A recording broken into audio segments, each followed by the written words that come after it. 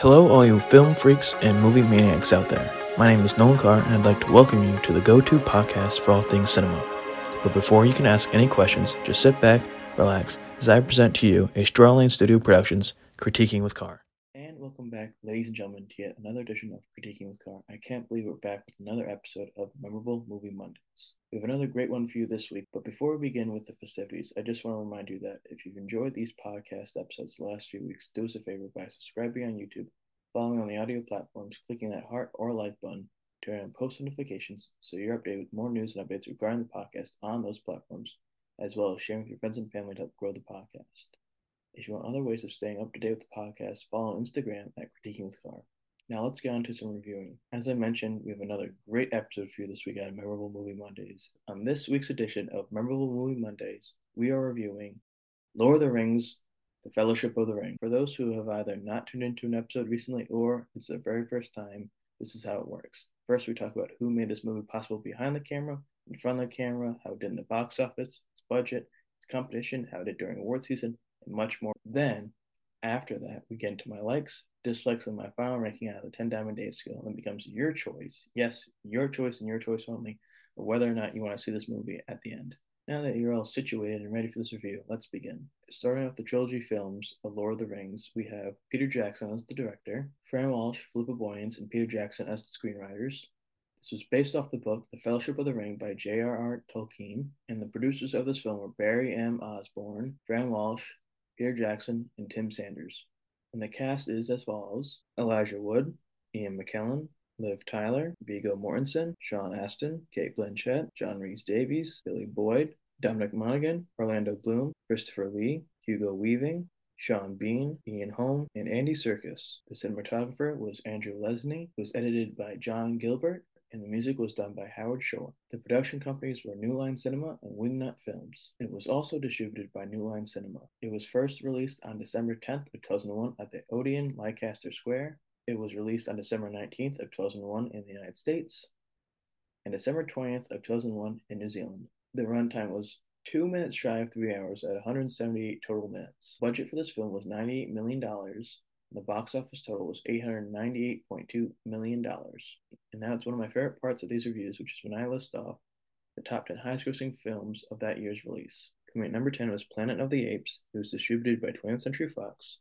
It had a total box office gross of $180.01 million. And the lead actors were Mark Wahlberg, Tim Roth, Helena Bonham Carter, and Michael Clark Duncan. Coming at number 9 was Jurassic Park 3. It was distributed by Universal Pictures. It had a total box office gross of $181.1 million. It was starring Sam Neill, William H. Macy, and Tia Leone. Coming at number 8 was Ocean's 11. It was distributed by Warner Brothers. It had a total box office gross of $183.4 million. It was starring George Clooney, Matt Damon, Andy Garcia, Brad Pitt, and Julia Roberts. Coming at number 7 was Pearl Harbor. It was distributed by Walt Disney Studios.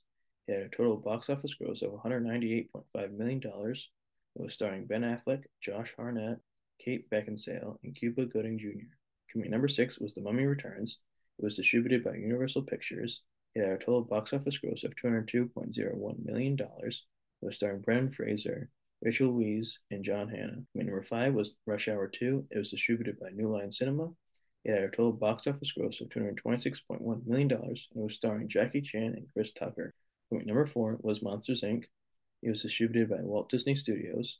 It had a total box office gross of $255.8 million. It was starring John Goodman, Billy Crystal, Steve Buscemi, James Coburn, Jennifer Tilly, and Mary Gibbs. Point number 3 was Shrek. It was distributed by DreamWorks Distribution. It had a total box office gross of $267.8 million. It was starring Mike Myers, Eddie Murphy, Cameron Diaz, and John Lithgow. Point number 2 was The Lord of the Rings, The Fellowship of the Ring. It was distributed by New Line Cinema. It had a total box office gross of $313.3 million. It was starring Elijah Wood, Ian McKellen, Sean Astin, and Viggo Mortensen. And coming at number 1 on the top 10 highest grossing films of 2001 was Harry Potter and the Sorcerer's Stone.